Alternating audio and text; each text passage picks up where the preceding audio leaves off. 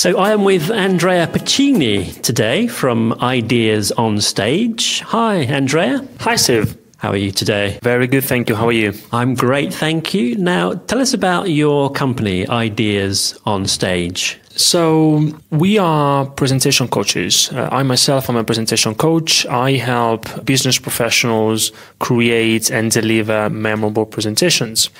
I've been doing it for a number of years, but then last year I got in contact with Ideas on Stage, which in this space is one of the leading specialists. In the last 10 years, they've been helping thousands of people deliver amazing presentations, and we got to know each other and we decided to join forces. And so this year I've launched Ideas on Stage UK, and we specialize in helping business professionals win more deals, get more customers, and sell more using effective presentations. And my vision, Steve, is to rid the world of crappy PowerPoint. We've all been sat in a business presentation with PowerPoint presentations going on for hours on end, haven't we? Yeah, exactly. That's what we want to change. So a bit of background maybe about you then. What's your story?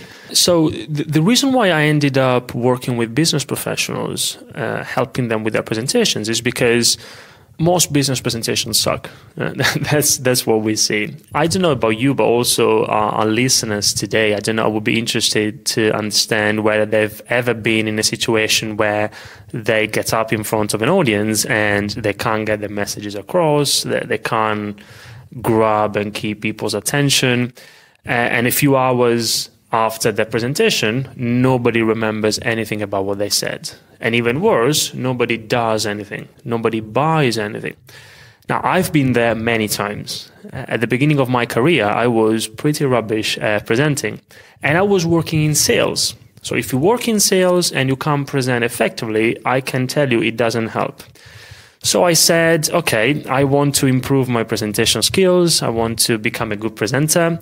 And what I did is I started reading. That's the very first thing. I started reading everything I could. I remember my very first book was Presentation Zen by Gar Reynolds. Gar is the father of effective presentations, number one. And anyway, I started to apply what I was learning to my own presentations. And eventually I did improve. And not only that, but I also became super passionate about it because things started to work. So then I trained as a presentation coach. And then I decided to help others improve their presentations. And the reason why we focus on business presentations is because that allows me to combine my experience in sales, my interest in business, and my passion for presentations to then help business professionals sell more using better presentations. Because for me, Steve, it's this intersection of business and communication that really lights me up. That's what drives me. Mm. And you tend to work one-to-one, or are you dealing with groups of people? We work both one-to-one, coaching clients towards a specific presentation. For example, if they have a very important presentation and they want to make sure they get it right, we work one-to-one. We've got a program to help them give the best talk of their life. We also work in groups in terms of, for example, we go to companies and we offer training courses and workshops to teach teams how to prepare, design, and deliver an effective presentation. So while you're here, maybe we can grab some secret sauce, some presentation tips maybe from you. Sure, yeah. If you want, I can give you a few tips. Maybe, you see, Steve, there are 3 key arts of presenting. It's preparation, so content, storytelling, design, and delivery. So preparation, design, and delivery. If you want, I can give you one tip for each of the 3 key arts. Yeah.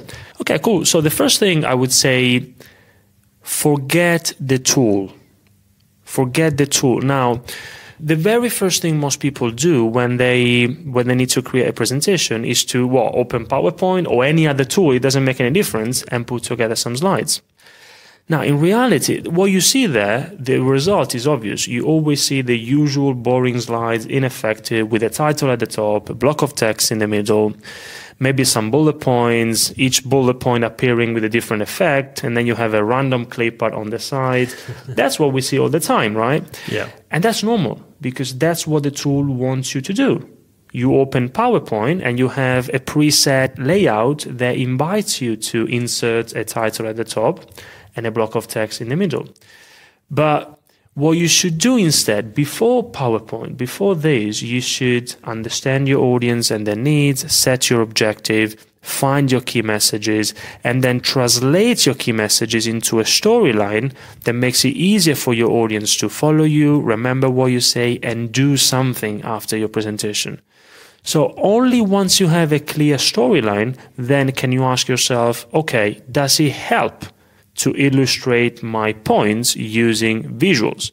If the answer is yes, and only if the answer is yes, then we can think about PowerPoint. By the beginning, forget it, forget the tool. So that's the first one. The other one, in terms of design, presentation design, I would say remove the unnecessary. Keep it simple. Keep your slides simple as possible. Now, if I tell you, Steve, that the way most people and companies use slides is not aligned with what science knows about communication, do you think that's a fair statement? Would you agree? Probably, yes. Yeah, exactly. And you know why? Because we can't listen while we are reading, but we can listen while we are watching. And the reason is very simple. If we look at how our brain works, the written text is processed in the same part of the brain that processes the spoken text. And so reading and listening are two conflicting activities for our brain. Now, what does that mean? Well, what that means is that if I show you a slide full of text, you either read the slide or listen to me.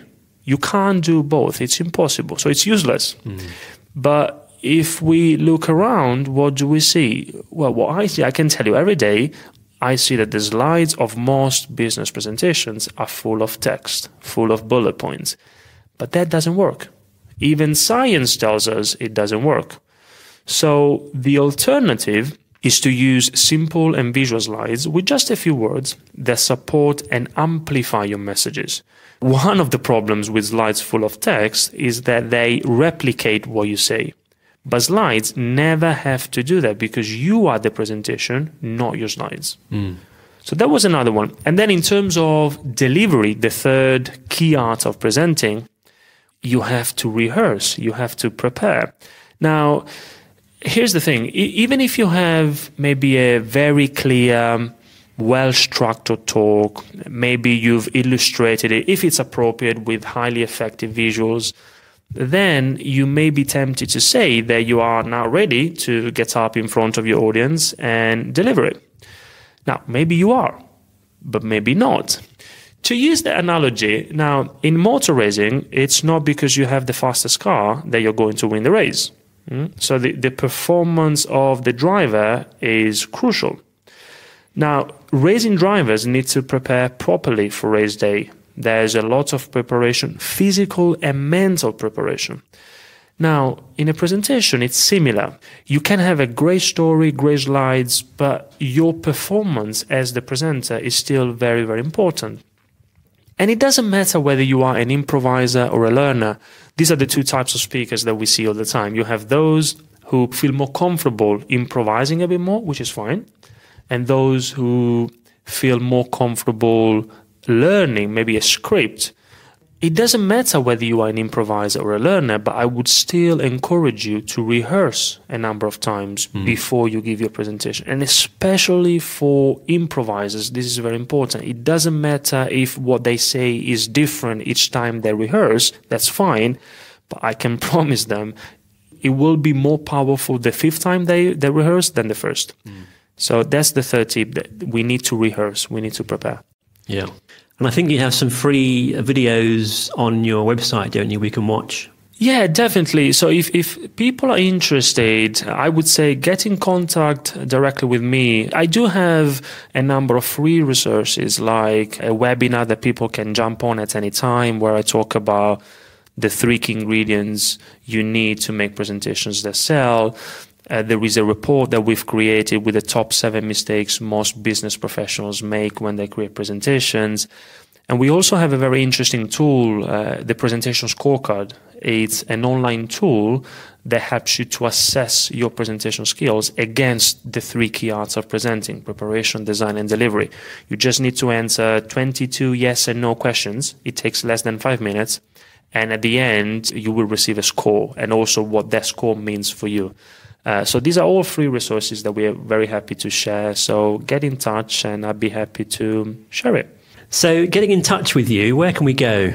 We have our website, ideasonstage.com.